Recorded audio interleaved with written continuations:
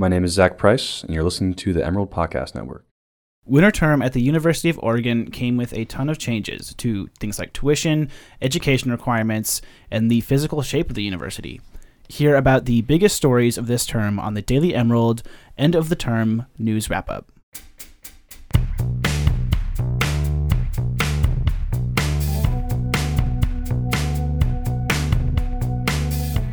My name is Alec Cowan, and I am a podcast editor with the Daily Emerald. My name is Will Campbell. I am the senior news editor for the Emerald. My name is Michael Tobin. I'm the senior news reporter for the Emerald. So for our first story, which you reported, Michael, Senator Wyden came to campus to speak with the university about some issues with Title IX earlier in the year. Yeah, that's right, Alec. So in November, there was an exchange of letters between the university and U.S. Senator Ron Wyden, and it was prompted by concern from Wyden and alumnus over the handling of the Cavell-Bigby-Williams case. And you can find a total wrap-up of the Bigby-Williams case in our previous news term wrap-up. So what happened in the meeting? Yeah, so we don't really know. At the time, the Emerald reached out to Senator Wyden's office, Brenda Tracy, who was also present at the meeting, and the University of Oregon for comment, but did not receive any immediate response. But Schill did send out a statement afterward. Yeah, Schill released a statement on Around the O, and he said that there were some tough questions, but that it was ultimately a productive conversation. And then we did hear back eventually from Brenda Tracy after the initial story. We did hear back from Brenda Tracy later on, and her comments were that the meeting was not as productive as she initially hoped it would be. And in her response, she said, quote, "They're standing firm that they did nothing wrong. I left there feeling like this could happen again and probably will." End quote. I mean, it's been an interesting story, and I'm really looking forward to seeing how it's going to play out over next term. I feel like whenever this story kind of dips away for a little bit, it always comes back, and it seems to amplify in magnitude each time. So it's going to be interesting to see how it plays out over spring term. Now moving on to our next story, which is perhaps the biggest of the term, students noticed that the EMU looked a little different when they returned from break. That's because Red Wagon Creamery, which was located in the space next to Townsend's Tea, was no longer there. Jack Pitcher reported this story in February. So, Will, can you walk us through a little bit of the history with Red Wagon and just what led to its closure? Yeah, so Red Wagon is a ice cream shop, and they started as a food cart, but they eventually opened up a shop downtown, and then they were able to get into the EMU. And they were featured on a lot of national food review programs, and it grew pretty quickly. So that was in 2011 when they started as a food cart. So in 2016, they added a factory, and they started selling to supermarkets around the area. And then they came to the University of Oregon. So it's been pretty successful in the last 7 years. They had this pretty good ice cream with honey in it. But that was not to last. And why not? Well, so the Emerald conducted an investigation, and we found out that Red Wagon was being sued by its creditors. Its employees complained about unpaid wages. The owners owed back taxes. And here's the biggest thing about Red Wagon is that multiple women who used to work for the Red Wagon, they accused the owner, Stuart Phillips, of sexual harassment. And so let's break down some of these kind of bigger themes according to what the Emerald was able to report. So to start, the location in the EMU closed down after it wasn't able to meet the financial obligations of its contract. And that's according to a U of O spokesperson. So the Emerald, we talked to Mackenzie Miller, who worked at Red Wagon since 2015, and she said that the owner, Phillips, had made lewd comments. And Miller said that this was pretty common. Yeah, so Miller said that customers in both locations came to her, complained about Phillips, and Phillips made them pretty uncomfortable with his comments. And she said that it happened about 10 times over the past couple of years. And so what was actually done about this behavior? Did anyone actually file any complaints or anything? Eiley Joe was the former manager of the EMU location, and she sent a complaint about Phillips in 2016 after some of the comments he said while they were taking photographs for the Instagram page. And she was 19 at that time. If you want to go look at those comments, then go to the Emerald to read the full story. And so what eventually came of the complaint? So the complaint went to Emily Phillips, who was Stuart Phillips' wife, and they're both considered the owners. Stuart's the director of sales and marketing, and Emily's the managing director and the board chair.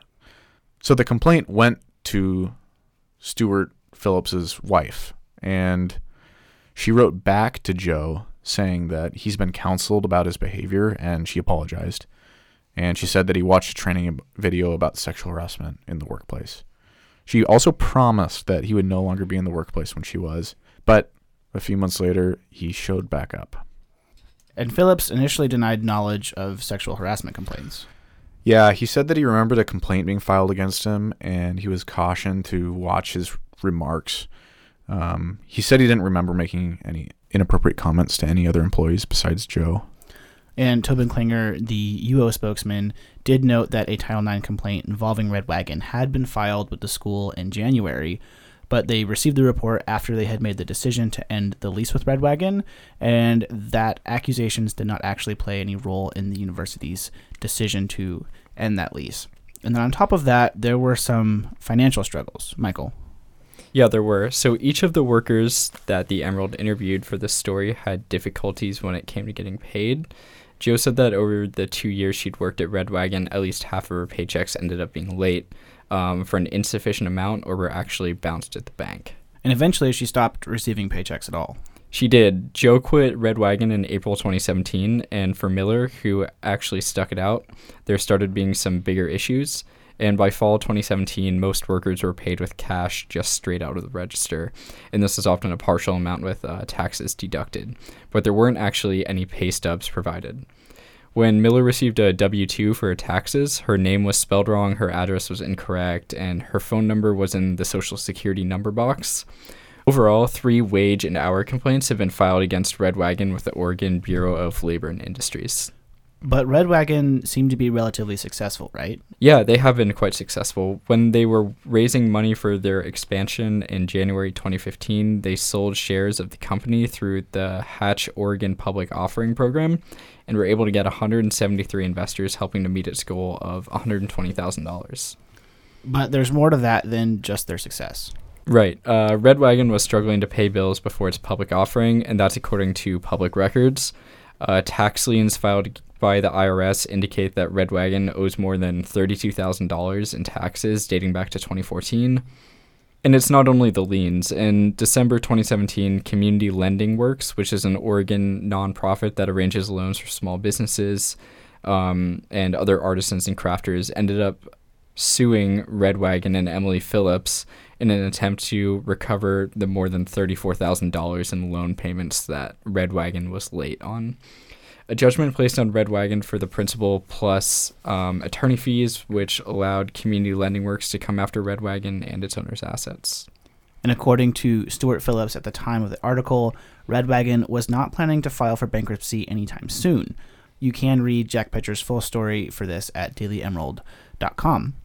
And so for our next story, it's about journalism professor Tom Wheeler, who passed away in early February.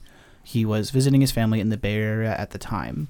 He had been a professor in the School of Journalism and Communication for about 25 years and was a beloved figure here in the Oregon community.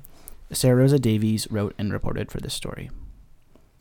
So Tom Wheeler taught a variety of classes in the School of Journalism. He taught feature writing, editing, grammar, but he started his career in journalism covering music for various magazines. He freelanced for Rolling Stone, and he served as the editor-in-chief for Guitar Player magazine, and then he founded Bass Player magazine in 1988. Guitar history and their significance was the theme for several of his books, which actually became very popular. I attended his memorial, and I heard a lot of stories about how masterful this guy was with the history of guitars, and it was pretty amazing to hear some of the stories about how his family would travel to different parts of the country and they'd find his books on different shelves, and they'd announce that he was related to them, and they'd say, "Oh my God, you're related to Tom Wheeler. That's amazing. This guy's a master." But for the story that the Emerald wrote, we reached out to the community via email and social media to see what Tom Wheeler's impact was, and a lot of the responses mention his passion for the craft and his enthusiasm for new practitioners. We won't read all of them here, but the story is written by Sarah Rosa Davies, and go check it out at dailyemerald.com. And the dean of the SOJC, Juan Carlos Mayeda, said that Wheeler was one of the first faculty members to introduce himself when Moyeda arrived in 2016.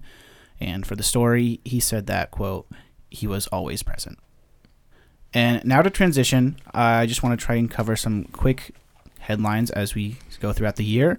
And so we have some quick wrap-ups. The Phil and Penny Knight Campus for Accelerating Scientific Impact officially broke ground on March 2nd and is scheduled to open in 2020. Phil and Penny Knight originally donated $500 million to the estimated $1 billion project in October 2016. So on February 15th, the Eugene City Council officially started the process that would allow for the return of ride-sharing services like Uber and Lyft. And that means moving forward on the process of amending local regulations and ordinances, which originally had halted Uber's operations. The multicultural requirement was updated for the first time since 1994, and this change comes 2.5 years after the Black Student Task Force presented a list of demands of the university, one of which was to update the multicultural requirement.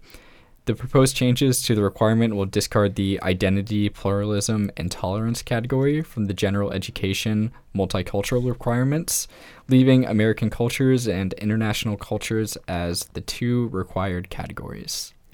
The University of Oregon Board of Trustees voted to increase tuition again, included a new differential tuition for the Lundquist College of Business. They also reduced the differential tuition for the Clark's Honors College. And these include an increase of $6 per credit hour for in-state students and $18 per credit hour for out-of-state students. And some news within the Emerald itself. Zach Price was officially named the new editor-in-chief of the Emerald for next year. There were many protests across campuses over the term. Some of them included a women's march, a gun violence walkout, a sexual assault walkout at South Eugene High School, 2 protests over prison labor, and a die-in from the Climate Justice League. And there have been a confirmed 8 armed robberies in the Eugene-Springfield area in the past 2 weeks. So stay safe out there, everybody. You can read more about all these stories at dailyemerald.com. That's all we have for today, folks. My name is Alec Cowan. Oh, Will, that's not true. That's not true. This is the last podcast for senior news editor, Mr. Will Campbell, who is graduating and moving to a fantastic internship in Spokane, Washington. So would you care to share a few words with us? So the sun sets on another student's diploma. William Campbell. He's off to Spokane with a backpack and a pen and a piece of paper. And he has a message for all you folks out there. He wants to say, keep at it. Don't let the soup get cold.